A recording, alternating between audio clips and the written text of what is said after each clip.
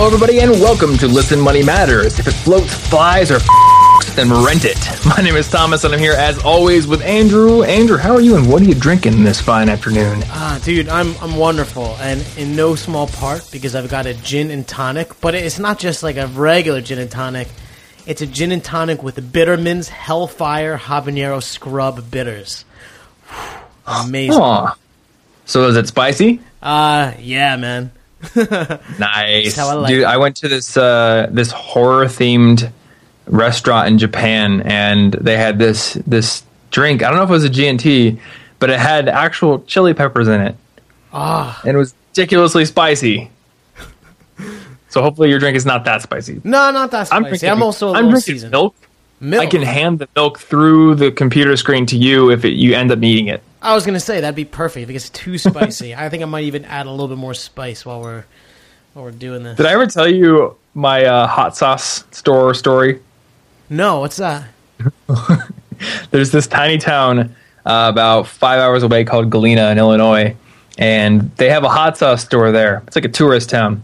So we go in, and we've got all these hot sauces out as like samples with pretzels. So my dumbass goes in there, obviously, hottest sauce, pretzel in. Well, because no big deal. you're a champ. You're like, oh, I could take anything. Yeah, I'm just going to power through it. And my girlfriend's like, oh my God, did you just eat the hottest one? I'm like, yeah, I'm good. 10 minutes later, there's like tears going down my eyes, like at the counter. And it is there where I find out that this store makes a fair bit amount of their money from selling cartons of milk. Because I bought milk from them. Oh my God, dude. And it did help. Dude, we're on vacation. Laura's there, and my parents are there, and this like Mexican place. They're like, we have the hottest tequila ever, and it's tequila that they just shoved a ton of like habanero peppers, whatever, in. And they're like, well, I mean, only like the real men do shots of this. I'm like, first of all, I'm a real fucking man, and I love hot stuff.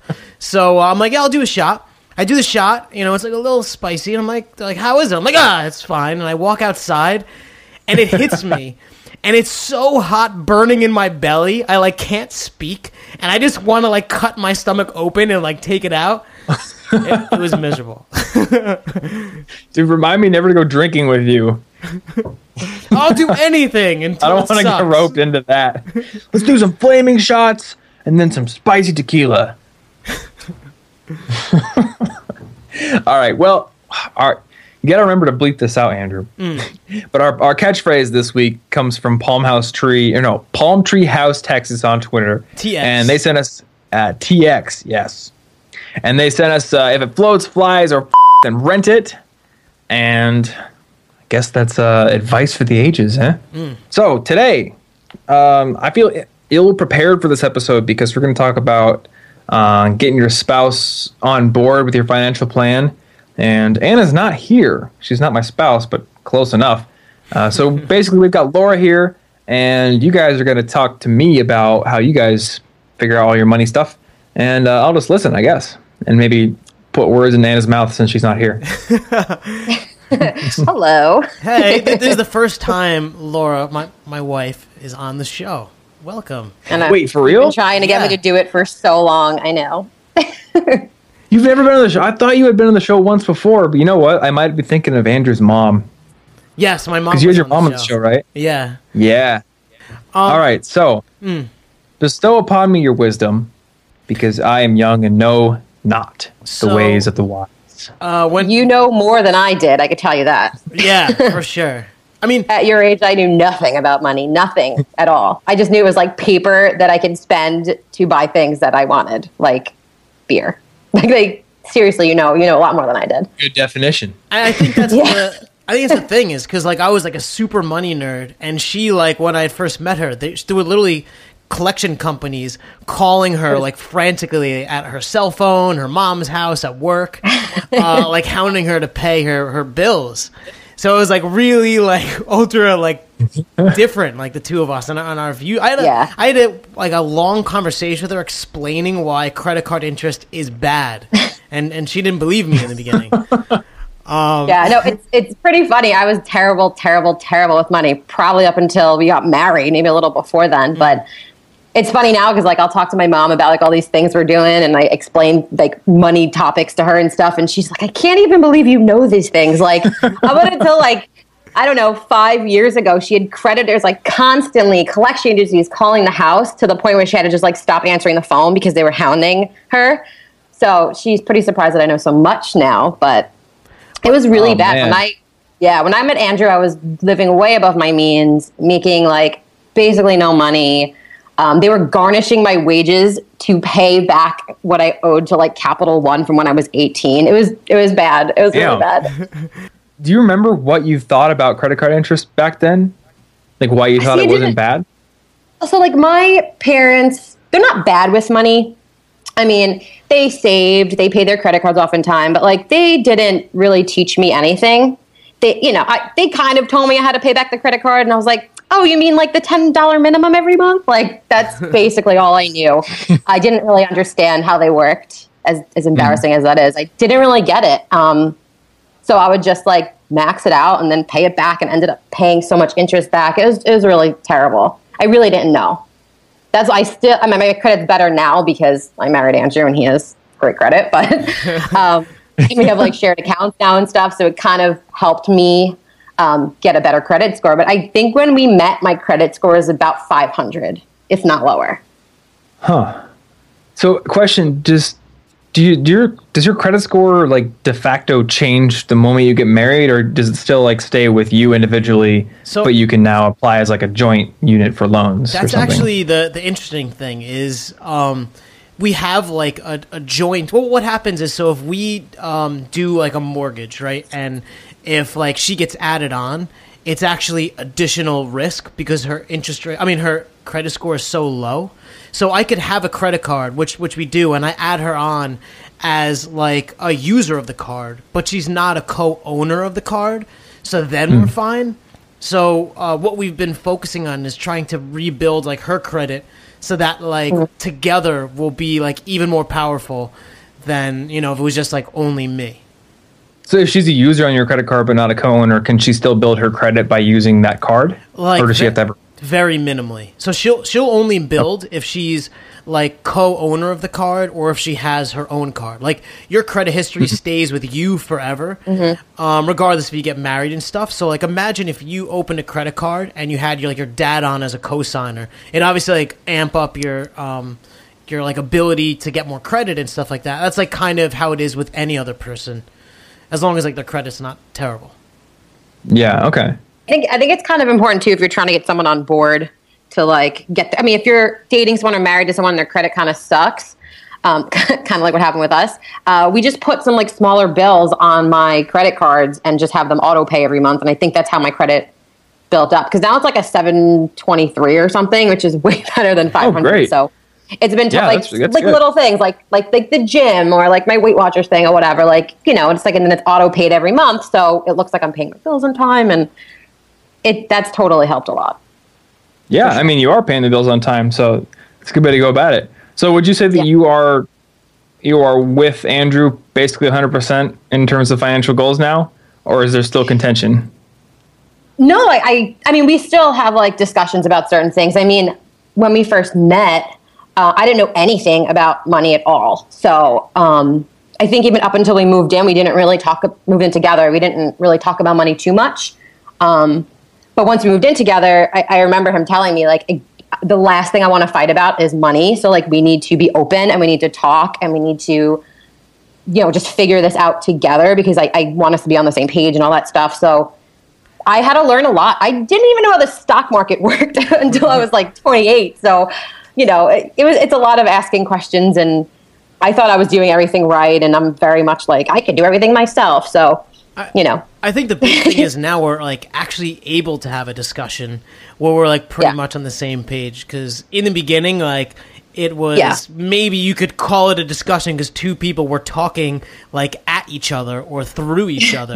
We weren't really like talking together. And I think like we tried like a ton of different approaches, and I guess like we kind of want to like share how we got onto the same page because it was actually really tough for us to get on the same page. Yeah. So what I'm curious about is like, is it a situation where Andrew, you're the money nerd, you set the financial goals and then basically persuaded Laura to your point of view, or was it like we sat down and each like said, "This is what I want. This is what I think I can spend." At first, I was like, "Just trust me. I know what I'm doing, and I'll talk through it." And Yeah. I think that's like one of the reasons it didn't work. So I was kind of like strong arming it. Well, he likes to lecture about things, and I don't like that. So Clearly, Yeah. so it had to be me. I don't Like, think any girlfriend / wife likes to be lectured, or Yeah. husband. I mean, I'm when I met him, when I met Andrew, it was basically like I learned that everything I ever knew or did with money was completely, absolutely wrong and backwards. So he had to like walk me through a lot of things like a child. Like I had to like the things I should have known, at like 18 years old about credit and stuff like that. Like I just didn't understand. So for him to now teach me at like 26, 27, I was like, what do you mean? I've been living my whole life this way. And like, I was wrong and stupid. And oh my God, what was I doing? Like, it's a lot of like, he had to teach me like I was a kid, basically. So, but I needed it. I can't even believe how I didn't know these things. And my parents weren't bad. They're savers and, but they didn't teach me anything about money. They didn't talk about money. I think their generation didn't talk about money openly the way you can now. You know what I mean? It was more like you keep your finances to yourself. They never talked to my brother about how much they made or what they had, or it was just like, you have a job and you should just put it in a savings account. And that's not knowing that. I mean, that doesn't really get you very far. So. Yeah, it's true. It seems like people now are at least a little more willing to be open about their finances, at least the people I know. And I'm not sure if that is a generational thing or not. Did you like sit down with her and say like, I need to teach you this, this, and this? Or was it basically like anytime a financial thing came up, you just kind of tackle it as they came? So we had tried. I mean, like obviously before we were married, we were dating, and then we were engaged, and we had tried like ways to kind of join our expenses, like proportionally sharing. Where like maybe I made 75% of the income, so I paid 75% of the rent or 75% of the food bill, and we tried like, or then having a joint account or sharing all of our accounts. And I think, and Laura, you're gonna have to correct me or tell me what did it for you, but I think it was like sitting down together and like doing Mint together. Like I had like force her. Like we'd have to make we'd have like a bottle of wine. There would definitely be a lot of yelling. It would take us many hours. But like I think it was the act of doing it together was what really. Yeah, I think I didn't really budget until we got married, and so I didn't budget. I didn't make a lot of money. I basically was living paycheck to paycheck my whole entire life. I mean, I've been working since I was 14, and I had nothing to show for it. I just had nothing to show for. I didn't save anything. I just was making just enough. Thought I didn't make enough to save or invest, and I never budgeted, so I didn't know where the money was going really. And then when you sit down and you actually like see where the money goes, you're like, holy shit! Like what? Like I spent this much on that, and so that definitely was a good starting point to just sit down and like see, this is X, this is what we have, this is what we are spending it on, and like these are the things we want to do, so how are we going to get there, kind of thing. So just the basics. I think budgeting is like the basics, like agreeing on a number, and we still do it. We still sit down sometimes and go through Mint, and we're like, oh my God, and it's like, well, should we spend like $300 on Zipcar this month? Like, probably not. Let's cut it down. And, sometimes we debate back and forth, but just going through it and really picking through your finances, I think helped a lot. You know what? I'm curious, like what was like the, I don't know, like inflection point for you? Because I know like there was a time even while we were married that we weren't even necessarily on the same page. Like we were doing more right things, but I don't even think we had like the same goals or, like what do you think kind of brought it together? I think it was actually before we got married, because we had bought this apartment before we got married. And I think when we bought this place, I think it was a huge turning point for both of us, because it was such a big purchase, and we really had to look at what we could afford and what we wanted. I think it was buying the house that kind of pushed me over the edge a little bit, because there's a lot of things I did. I learned so much. I mean, I'm sure you did too. Like, oh yeah, getting this, there was so much stuff we didn't understand, and we had to learn really fast. So I think it was that, and then I don't know. it helps that we both want the same things, I think. So Do you think it was always like that, or you think like we both kind of came more to each other to want the same? You know what I mean? Like, not that we wanted like different things, but you think like we both kind of maybe conceded a bit on our wants to go to the other side? no, I don't think so. But I think now maybe we are more on the same. I don't know. You want things, I wanted things, and now I think we're, as the years go on, we're working more on the same path, I guess. Kind of relates to my relationship, but I want to ask it of yours. Laura, when Andrew, I assume he does, I'm starting to sweat now. buys really expensive stuff for the business, what are your thoughts on that? You like totally like nailed it. You're like really expensive things. Like Anne doesn't really buy expensive for the business. I have like two like really contentious, intense questions, and that was the first one. So. Okay, seriously, if there's any sort of money arguments, it's usually about business stuff. Especially now since we're working together. Like we go through everything together. I know everything. And up until I think maybe a month or two ago, all of the business expenses were in our shared Mint account.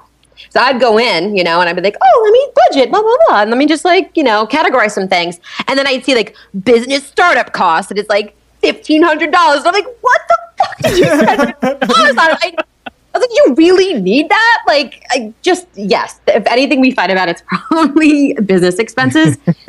He really has to convince me sometimes that it was like something he needed.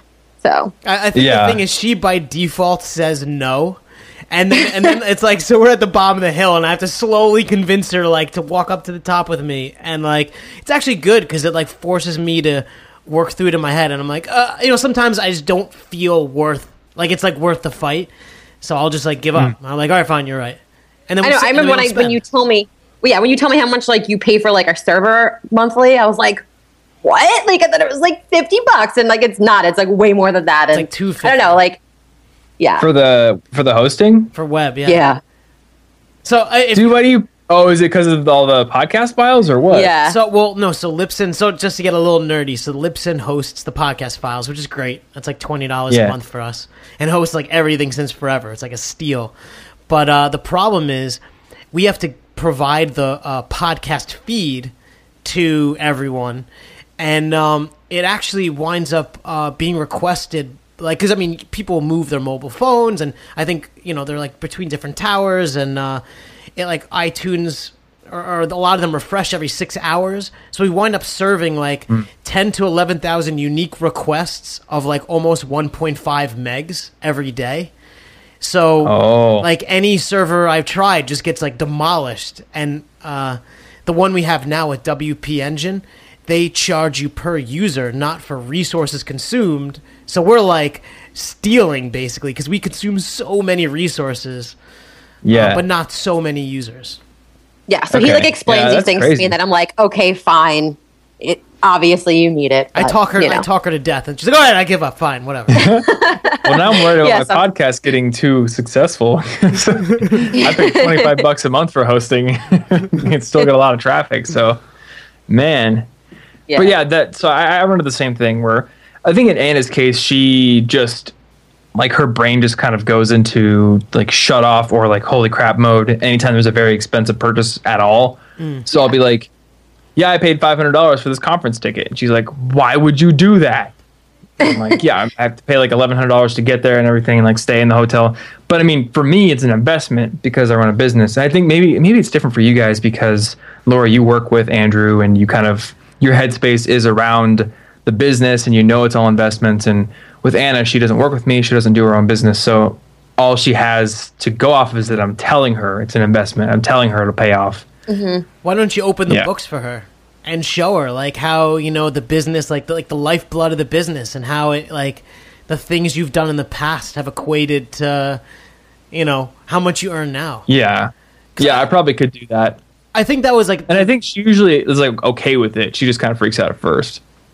Hearing a number like that, you're like, what? Like, are you kidding me? But I think if you sat down and like explained it to her, like I didn't really know about any of the financial business stuff like until I don't know, about a few months ago, and I started working like deep in it with him. But once you see it, and it makes sense. Like you could be like, oh okay. I think she'd understand better like for her, she works and she makes $500, and the thought of like spending that on a ticket for a conference is probably crazy to her.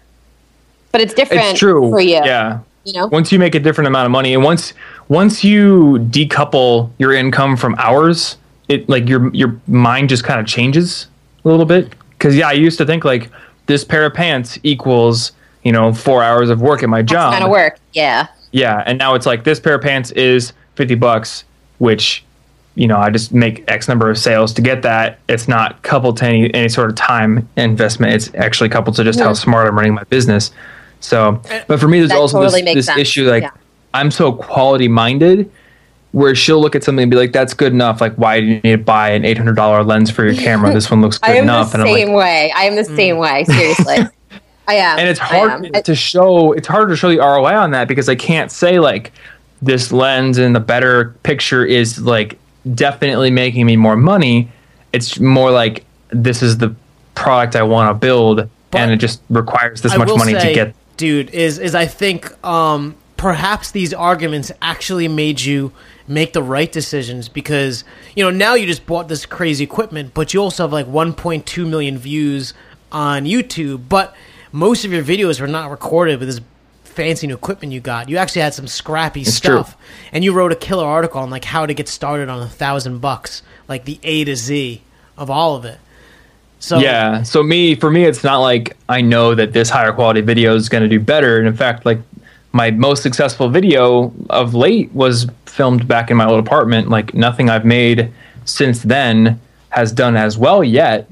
But for me, it's not about the success and the views. It's more just about like I need to keep progressing and getting better. And if I don't, I feel like I'm failing myself and my audience.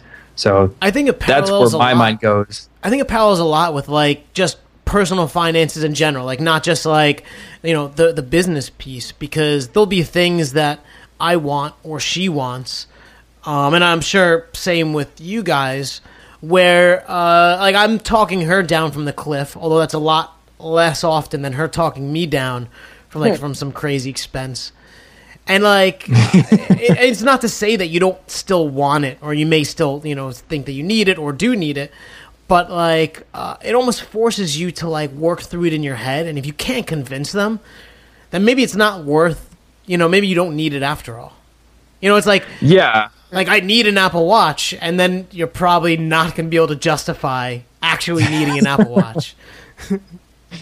Yeah, I mean, totally talk. And I tend to buy more expensive things and all that kind of stuff. So she's often like, I'm not the spender in this relationship either, for sure. Yeah, and so I haven't gotten to the point yet where it really matters because we're living with friends. She pays me. I take care of all the money. Like we have a 5-person house. I take care of everything. I pay every bill, and then I just tell them what to pay me every month, and it's just split evenly. Oh. So it's not like I'm paying more for rent than Anna is, because if I was, it would seem unfair to everyone else. And it hasn't really gotten into that like truly financially melded relationship territory yet. It probably will eventually, and that's I was going to ask. I was wondering how you guys figured out, because you have a lot of people. But like I mean, I guess you just moved in there, so you're not like looking to go anywhere anytime soon. But you'll definitely have to have these conversations until at least April. I'm guessing a couple of years, but at least April is when our lease goes till. So I've got some time to think things through. So that's where changes the everything, though. Like once you kind of intermingle, because I will say, you're like, I handle the money, and I like that approach. I see it as like the division of labor, right? Like I do certain things really well, so maybe I should do them, and she does certain things really well, like cook, for example, so she should do them. But like just the joining of the two pieces like really complicates the relationship. Yeah, so that's where my other hard question came to mind, and this one's harder than the other one. So like, I'm like worried to ask it. Let me just take a quick gulp of my gin. All right, so when people get together, there's often like one person who might provide more financially to the relationship than other. The other person might do things that are not necessarily as like monetarily well defined. So like on the side of the person who doesn't make as much money, like how do you, if you feel like you're almost less important in the financial decisions of the relationship, how do you like deal with that? And then for the person who makes more, like how do you reconcile any feelings that come up of like, I'm providing too much and it's like not fair? That's an awesome question. No, that is because really I think a lot of people are going to run into that, and like you don't want to share that information because like if you're the person who makes more, you feel like a dick for feeling like, oh, I'm paying too much.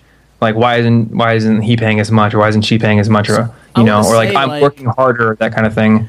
I want to say, at least for me, in the very, very beginning, I use that and like in my head silently as like a metric, like, oh, well, I'm doing this so that I can get away with this, or then I deserve more, or blah. And it's like a slippery slope, and I think it's like a pretty poisonous mindset because, I mean, look, if everything was money, right? And I mean, here we are on Listen Money Matters, but it's really not, because your happiness is not defined by this digital number far removed on the internet somewhere. But if everything was defined by money, then yeah, like I think that would make sense. But like, how do you put a number on happiness, or like feeling loved, or like all these fluffy things where if it was just me, if it was just me, I'd probably spend less money because I'd never go out. I'd probably invest like a ton more. Maybe the business would be more successful because I wouldn't do anything but work. But then I'd also be like, it'd be a shitty life because I wouldn't do anything else. So the way I see it is, like, I'm glad that I'm able to take one piece of the relationship and kind of drive that home, because like she owns like the social aspect of our relationship. Like I'd probably be just, I am a loner, so that's how I feel. But yeah, you'd have no friends. Yeah, pretty much. No, I've definitely felt it, and I think we even talked about this the other day on Friday night after we went out, and you asked me how I was feeling about the whole work situation. Remember? Yeah. Yeah. So I don't think I really felt it when I was bringing home like my own money. Like I went to work, came home, and yeah, I made like a quarter of what you made, but I thought like you never made me feel like it wasn't enough or whatever, Since I quit my job and I work in Listen Money Matters, and I'm not bringing home an income with like my name, like a paycheck with my name on it, I guess. It is sometimes hard, I mean, I do a lot of other things now that I'm home, but it is a little hard sometimes that it's like, well, it's always, I feel like it's almost your money sometimes, and it is hard to swallow, and you always tell me it's not and it's ours and whatever, but it's a personal thing. Sometimes I feel like I am working on Listen Money Matters, but it does get hard sometimes. Yeah, so that's actually that. I mean, that seems like a really tough, because you guys are working together on the same project now. That's like a whole nother relationship ball game. You guys are co-founders. It's like Laura is almost like a team member of the thing that Andrew started, like I am. And I think about like what if Anna was my graphic designer, and like I handed her money to pay her every month, and then she had to hand it back to me for rent. And it's like, how would that feel for her? It just seems so weird. Like I hear so many people who just refuse to work with their significant other because of those issues. So there were a lot of issues, and I definitely want you to beat down on me, Laura, on some stuff. But I think like it is maybe more awkward now because you guys are like two separate entities, where now like whatever I work towards and create, or whatever she worked towards and creates, is like in this joint pile. So, maybe I started it, and maybe I've put in like 1 million hours and she put in, 1,000 hours, or whatever the thing is. It's still both of ours, and we both get to reap the benefits. So, maybe that's just, cannon fodder, but it's at least something. So in your head, even though you started LMM, it's not like I'm married to Laura, but I'm also building the business of Andrew. It's more like I'm building the empire of Andrew and Laura through LMM, and it's like our thing entirely. She's like my advisor. She does all the editing. She does all the social. She gets the guests. She does a lot. Like, she's not that I want to so much be like the personality. She does like all the the scenes stuff that like you don't really see. Yeah. Yeah, it took a while even for me to be able to, because for so long, Andrew would be like, oh, I want you to help. And I'm like, I always felt like it was his thing. And, it's still to an extent your thing. Like, you are the podcast, and you guys are the podcast. It's, whatever. But it took a little bit for me to, like, be able to get into it and feel like I'm part of it, But Yeah. I do now, and we've been working a lot together on it. So, I don't know. It's good. I like it, actually. A lot. I like working with you. Like working with me. So yeah, you're annoying sometimes, but So I actually want to ask you. Very distracting. I want to selfishly ask why you like it, because then I can have it recorded for forever. And two, I want to ask, how like maybe talk about like the relationship part and how we kind of handled that, because working together and being together is like two separate things. Yeah, yes, it is. It's hard to separate sometimes. I mean, I feel like Saturday, we just both sat in front of our computers all day and worked. I mean, it's hard to separate it sometimes. But wait, what was your first question? Why I like Listen Money Matters? Yeah, or why do you like working on it or working with me?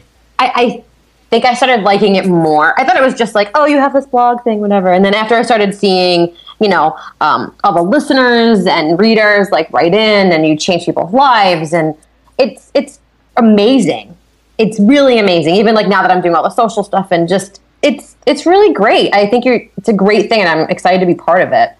And even on the business aspect of it, now that I'm getting to see, like, you're showing me all like the numbers and all like the stats and stuff, it's really awesome. It's really fun to like play around with things and see what makes it grow and what doesn't, and what works and what doesn't. And I like all of it. I think I've learned so much about myself and what I can do since I quit my job and started working on Listen Money Matters. So I think that's why I like it too. Woohoo! So it's like actually fulfilling, which is great. Yeah, exactly. Because I've had shitty jobs making shitty money for so long that it was like miserable to go to work, and I actually really enjoyed doing this. So. Yeah. So since you're working on it and you guys have mainly joint expenses and like checking and everything, does Andrew pay you, or do you just work on it and it's just kind of considered your contribution to building it and paying other bills? Yeah, no, I don't get paid. I get paid by not having to go work a shitty job. Okay. But we've actually talked about doing like a pay thing, but I think financially for the business, we figured out that we'd end up paying a lot more in taxes if I was like an employee. Okay. So instead, we're taking whatever we make and putting it back into the business. So in turn, I get to go on a few trips a year. I don't have to go to a job, and so. Neither of us take money out of the business at this point. We're just keep like adding to the pile, like reinvesting, and well, I saw the income, and like a lot of it is reinvested at this point. So most of it. Yeah. So just for people who don't know, like the community alpha. Closed invite only alpha, but I mean, if you're interested, you can email us. Super exclusive club. Super exclusive. Only the most elite finance nerds. but I started sharing like in there, like behind the curtain of like Listen Money Matters, like where we make our money, where we spend our money, growth, like how many people we're touching. Because there's a lot of people who want to learn how to build businesses, and I think maybe we could help there, or they get to learn from our mistakes. Not to sidetrack too much. Yeah. Yeah. Andrew, I have a question. So I was basically a lost cause when you met me financially. How did you feel about that? And like, I don't know. I feel like you slowly convinced me on getting my finances in shape. Do you remember how you were like, okay, this is how I'm going to approach this? Like, do you remember any of that stuff? Because I'm so I thought. Did you like trick me or something? No, I mean, I don't think I tricked you. I guess I sit down and I think a lot, and I'm very cautious with how I speak. Whereas like you'll just like you'll shoot venom at me when we're fighting. I'll maybe be more quiet and try not to say things I regret. And I think in terms of like the money situation, it was like twofold for me. One, I was doing well, and I think that totality of whatever debt you had was maybe like $500 to $700, which was a lot to you and what you were making, but not a lot to me. So I was happy to kind of swoop in and be a superhero and just like pay it off, and like that, I felt good about that. I learned nothing from that, so. I know. I mean, I guess originally that was a very self-serving thing that I did. I probably should have used that as like a teach to fish moment. And then what was your other question? Oh, like, I don't know. I was wondering how you approached teaching me about all these finance things, because I just kind of feel like I know a lot of stuff now, but I don't really remember like how you did it. Besides being very patient. I think I was always very worried with it always feeling fair. Because I think, especially when it comes to like money and numbers, you could easily set the score at like how much someone pays, and then someone's ahead or not ahead. And I always wanted to frame it in terms of fairness. And I think in that discussion, like how we proportioned out our expenses, I think, and like sometimes it didn't work for you. And so we've changed approaches. And I think it was just kind of logically working through it like with you. I think that's kind of I figured it out as I went with you. It wasn't like I had experience. Yeah, you realize how not educated I was in personal finance. Oh my God, how did she survive this long? Yeah. And doing that split is tough. Hey, Andrew, did you listen to season 2 of Startup? I did.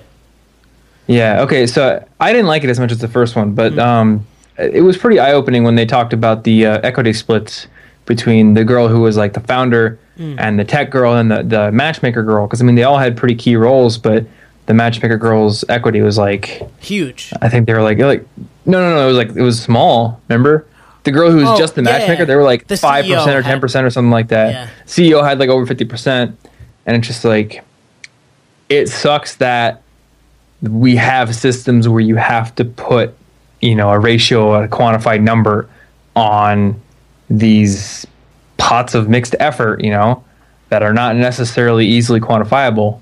And it's the same with the relationship, I think. But I like your mindset with it, where it's like you don't care too much about who's ahead or who's behind.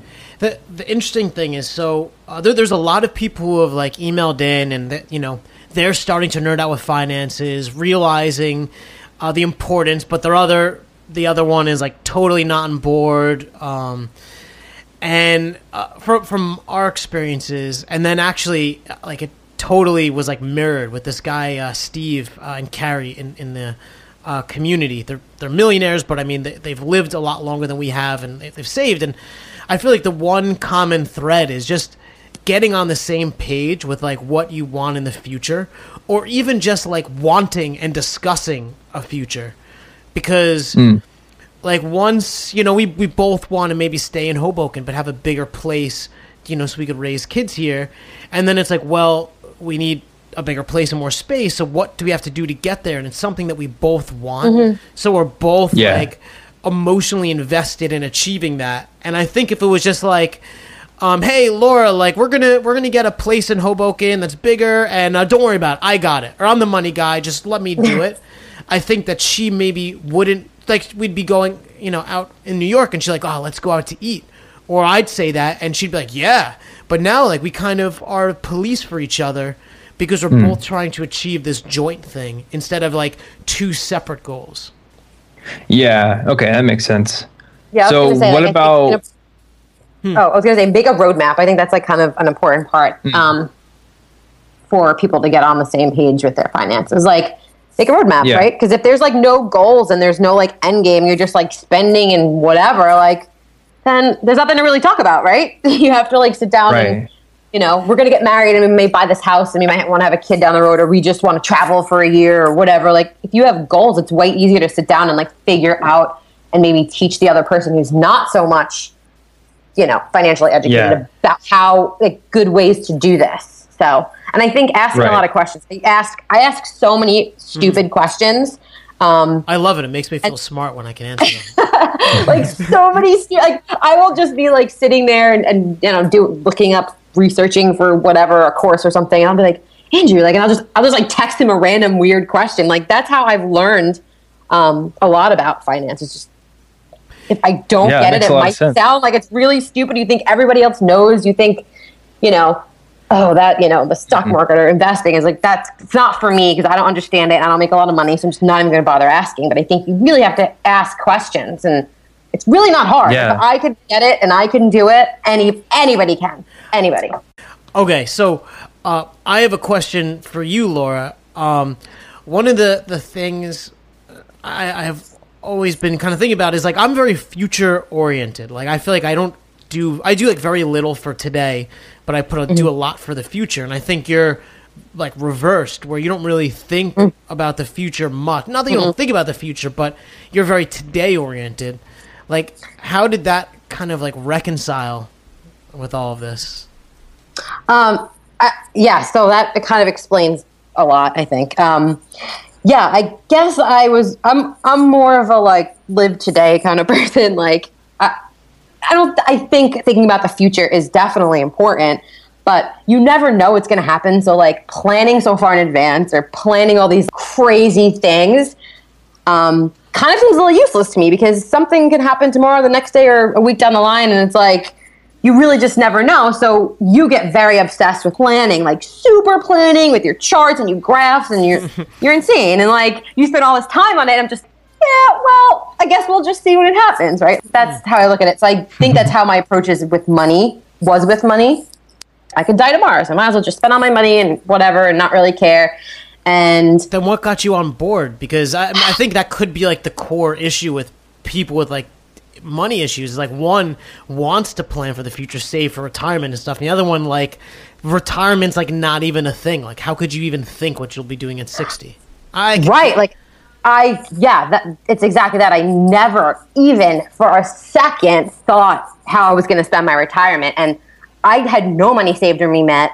I literally got a 401k plan, like, I don't know, 3 years ago, and I worked there for whatever, and it's like $5,000. Like, I never thought about retirement. I didn't think it was a big deal. I'm like, yeah, in the future I could save. But now that, like, you know, I've been doing all this like reading and listening to you guys and, you know, these guests and reading all this stuff on the site and other sites, it's super important to save now. It just will stress you out so much less if you start saving now. And I know you get emails from people like, hey, my parents are 50 years old and they have like $10,000 saved for retirement. Like, can you help me? And it's like, huh, like that's, like, it's too late then. So I guess, yes, it's important to save for the future, even if it's a little bit. Like, I get it now that you kind of have to. So do you think it was like literally listening to these episodes of Thomas and I and like editing them? So like you were kind of listening to the show and that got you on board, or? Yeah, and I think learning about investing actually too. I always thought it was such a risky thing. My parents are not investors, and I didn't really even understand it. And just understanding how it's really not that big of a risk, and how much money you can actually like make if you like, you know, in the long run. So I found that interesting, and then learning about IRAs and 401ks and how that stuff works. It doesn't, like, you know, that $50 a week you put into your 401k and $100 you put into your IRA is like not going to really mean so much to you now, but in the future it's going to mean so much more and so much less stress, and you can have the life you want. So, yeah. Like realizing that, I guess it took a long time for me to realize that, but now that I realize that, it's like, oh my God, everyone needs to be doing this right now. It's important. You don't want to be that person who's like eating like cans of cat food because you can't afford to like survive in your retirement. Like, it's sad. There's a really lot of poor older people, you know, and because they couldn't save, thought they couldn't save. I don't know, but I don't want to be that person. So, yeah. So, do you guys have extra personal accounts aside from your joint account at all? We do. I have nothing in it. Yeah. It was kind of a side effect. We were separate accounts with one joint when we were dating, engaged, and then we had put everything, both of our incomes, into the joint account, and it was just like this one big pool. And yeah, we pay our bills out of it or whatever. At the time, Laura felt like she didn't have her own money, or like it was just like a drop compared to all mine. And so I think it was separating the accounts I mean, I don't know. Like, tell me, like, what we have two separate ones and then a joint one. How do you feel about the whole thing, Laura? I think at the time I wanted to separate our accounts because I felt like, I mean, I obviously earned a lot less than you and whatever, but like I still wanted we put it all in one pile and it was like, oh, so what'd you spend $50 on and what, not that you were like that, but I felt like I worked and if I wanted to buy myself something, I wanted to do it. Or if I wanted to get you a present, and surprise you, I wanted to be able to do it. Like, so I kind of wanted that separation. That's why I wanted that separation, I guess. So I guess that's the question. Like, you guys have this plan. You're both on the same page. You know where we want to go. What happens if one of you decides all of a sudden, like, oh, I want this thing, that's not part of our plan. It's not part of the business expenses. Like, it's just a fun thing that I want for me. When you're single, it's easy. Save the money and you buy it. Just do it. What do you do when? Yeah, what do you do when you're married though? Because I mean, like, I would assume that Andrew, your desires to buy things for like fun for yourself don't go away the moment you get married. The priorities might change, but you probably like don't lose. Like, oh man, this cool motorized skateboard, I want this. Like, I'm gonna want that when I'm married. So we're not really big spenders. We spend a lot on going out and stuff, but like material things, we don't really spend. If anything, it's Andrew. So. Yeah, I like buy all my clothes at like a thrift store, so I don't really spend a lot of money. I'll do the computer thing, the phone thing, but I don't really find myself like wanting. It's more like we'll spend a ridiculous amount eating out, drinking beer or liquor, vacations, like experience type stuff. Okay. Yeah.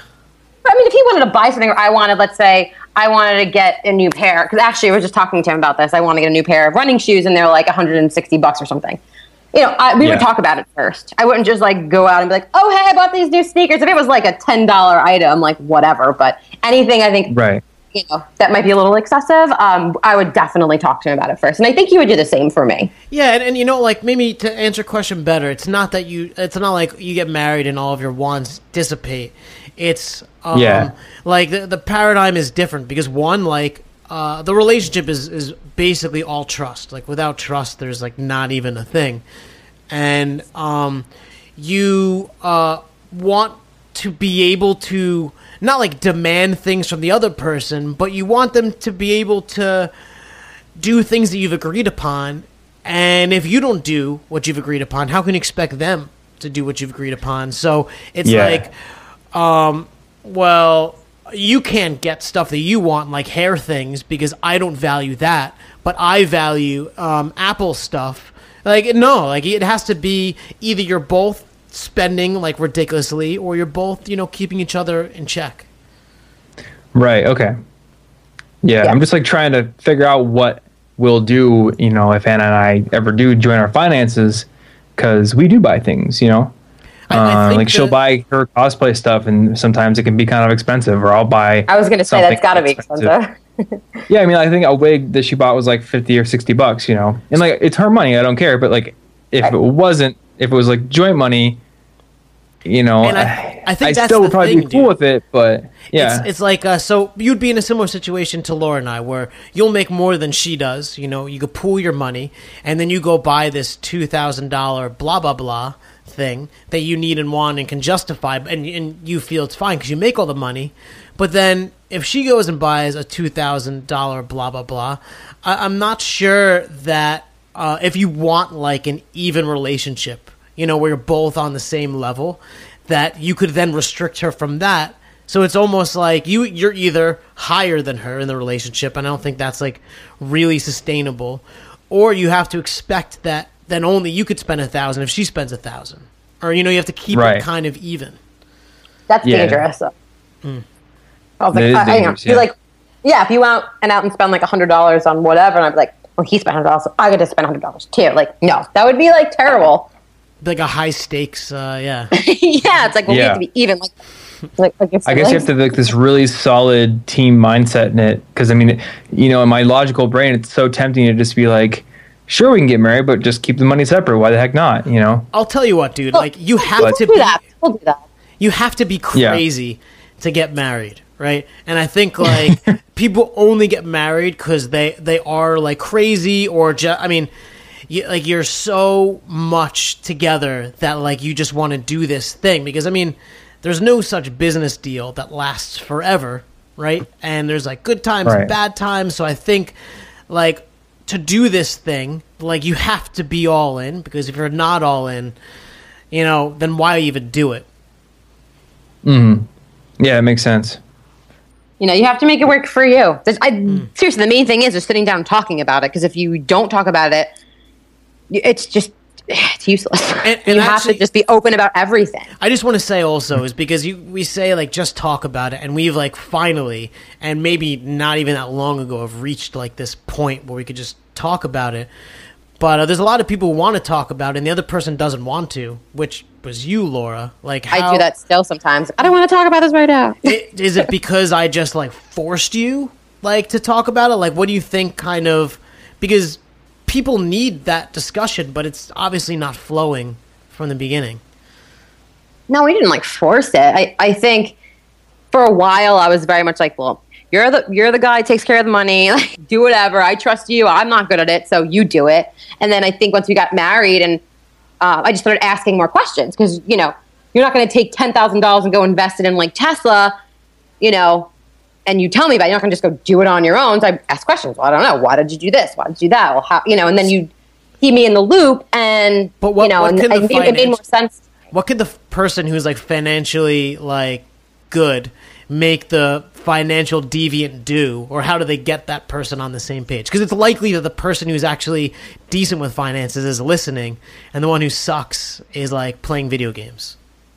I think the first thing you need to do is sit down and talk about your goals and what you want.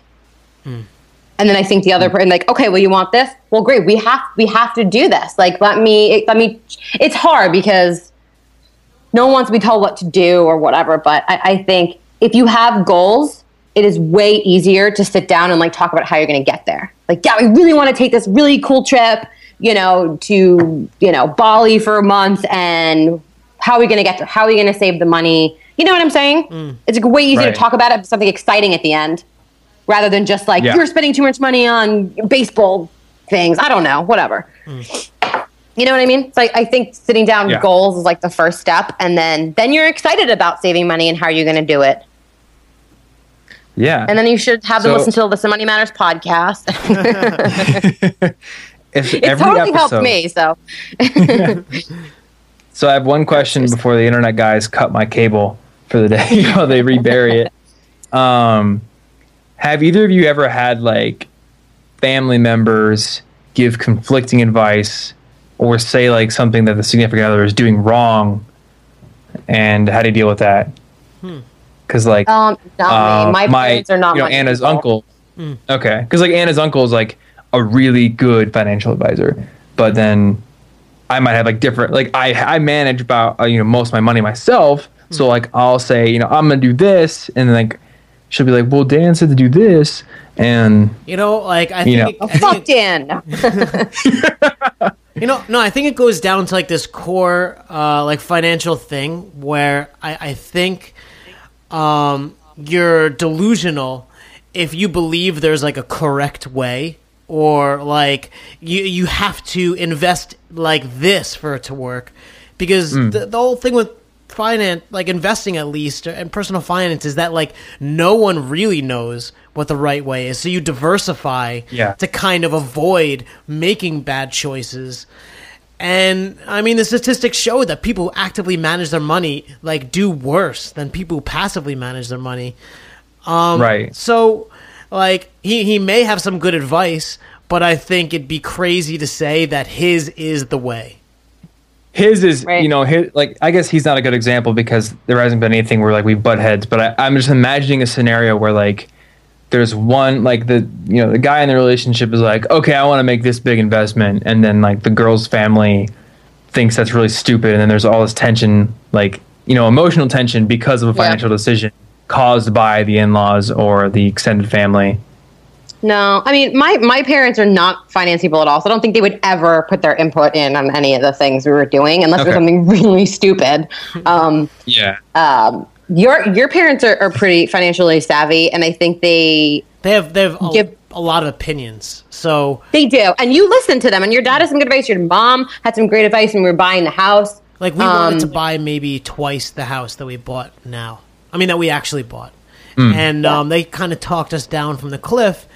And I think it's like, you know, this uncle of hers, it's not that he's right and it's not that he's wrong, but there may be like some nuggets of wisdom. And I mean, you know, like it's like you ask everyone their opinion and you weigh them based on your respect for the person, how like logical it sounds, and you kind of just make some like consensus thought in your head. So like I love hearing what other people have to say, but I don't always do what they say. Yeah, I mean, it's your life. You have to live with your decisions, right? So you do what's best for you, and no one really knows your whole situation, you know, except for you and the other person, let's say. So, yeah, you just take it, you say thank you, you shake your head yes, and you move on, and you see what you can use and what you can't, because he really doesn't know. Right. You know what I mean? Yeah. There's just like that situation where like you're the person who isn't the one making the final decision, and now you're caught between, do I defend, you know, my husband who did this, or do I defend my family who says it's stupid? And like it's the same situation in non-financial situations where like maybe you know your husband's the one being an idiot in some certain situation, but then you don't want to like say that because you want to be supportive of them. Dude, do the horse race style. Split the assets, put them in 50-50, and whoever wins, that's all the glory. There you go. Nice. I'm betting on Seabiscuit. That's right. All right, so before your internet gets completely shut off. Yeah, I think we've covered this very contentious topic, this minefield of a topic pretty well. I think so. Yeah, I think so. Cool. I'm sure we'll get a bunch of questions on it. I'm sure you already do get a bunch of questions on it, Andrew. Hopefully it'll answer a bunch of questions, or at least one question. Hopefully, yes. I guess the question is that there isn't a right or wrong answer. Exactly. It's just a tough journey. So what we're trying to say is figure it out yourself. Good fucking luck. Yeah. In conclusion, luck, whatever. Yeah. Cool. Well, guys, if you got questions generated by this episode or any other, our email address is listenmoneymatters@gmail.com. You can send those questions and bury Andrew an email. And we are so bleeding up to date right now. Like, if you email us, it may take a day or two for me to get back to you. So, if you've been like... Oh, seriously? Yeah, like, I finally got on the bandwagon. So, if you have any, like, questions, ridiculous otherwise, like, email them. I am, like, dying to answer your question. Sweet. Almost dying. I mean, I won't. Cool. Yeah. And if you want to support the show, if you listen on iTunes or Stitcher, if you have an iPhone, actually, I think the new iOS version has the podcast app just built right in there. And you could subscribe to our show at any of those places. You can also leave a review and rating. That helps just give us feedback and also helps drive the show up the charts, show more people our podcast. Today's review comes from T-Coop5579. Wait, before the review... You're going to interrupt T-Coop's review? Yeah, well, no, it's actually an awesome review. But I just remembered, this company called Jabbercast reached out to us. And they're like, hey, like, would you guys want to partner? And blah, blah, blah. And my default response is always like, no, we're not interested. Like, we don't want to do this. And the guy, like, we had a little bit of email back and forth. The guy showed me, and he's actually creating this really awesome platform for podcasters. Like, like Overcast is a great app, and, there's, like, other cool apps. Obviously, the iTunes podcast app is awesome. But Jabbercast is, like, trying to, like, add engagement and, like, additional value. So, like, what happens is, like, they'll listen to our episode, like, themselves, and add in all these, like, ridiculous resources and images and whatever into the app. So you could be, like, on a plane, on a subway, or just wherever, and listen to the episode, and it has, like, all these resources that we're discussing built in. And it is actually really sweet. Where I've been playing with it, the picture of me is, like, probably the worst picture of me possible. But other than that, I really think the app's pretty cool. So they add in content of their own on top of the episodes? Based on what we talk about. Yeah. So, for example, it's like, hi, I'm Thomas, and I'm here with Andrew, and then they have a picture of you, and they have a picture of me, and we talk about Instavest, and they throw, like, the logo of Instavest in there, and, like, a picture of Salim, and so, like, it winds up being like you could be listening to the episode and like visually looking through it, and they have all these like additional resources like linked. So I think it's pretty cool. Are you looking for it right now, Thomas? I'm currently downloading it. Yes, I am. And the icon's I like cool. this mustache. It This is a kind of good looks mustache. like It's very Mark hipster. Maron.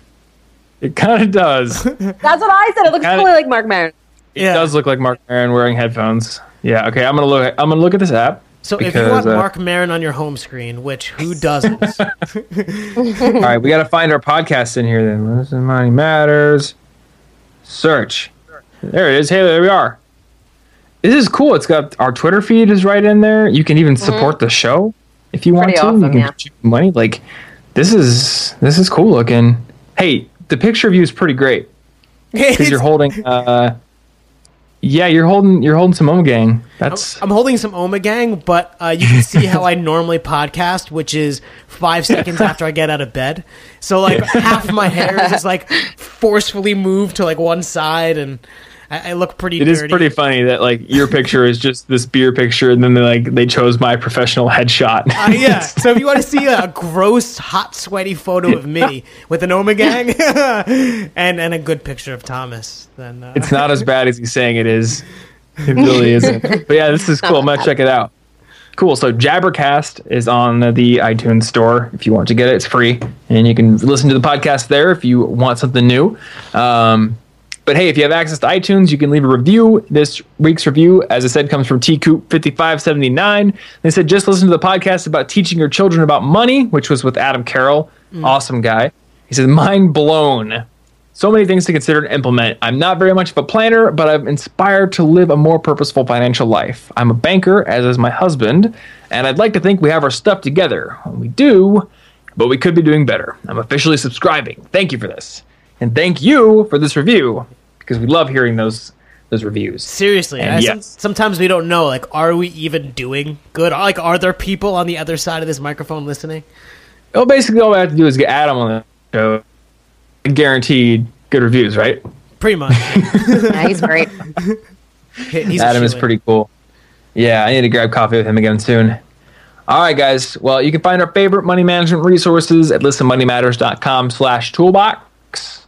We're also building a super secret alpha, beta, omega, zeta, alpha community. And it's not live yet, but if you're really interested and passionate about joining a group of money nerds and you want to potentially get in on the initial inaugural class, you can email us and talk to Andrew, tell him why you want to be part of it, and you might get in. So that's all we got. Thanks for hanging out with us. Yes, and we look forward to seeing you in the next episode. Bye-bye. Later. Bye.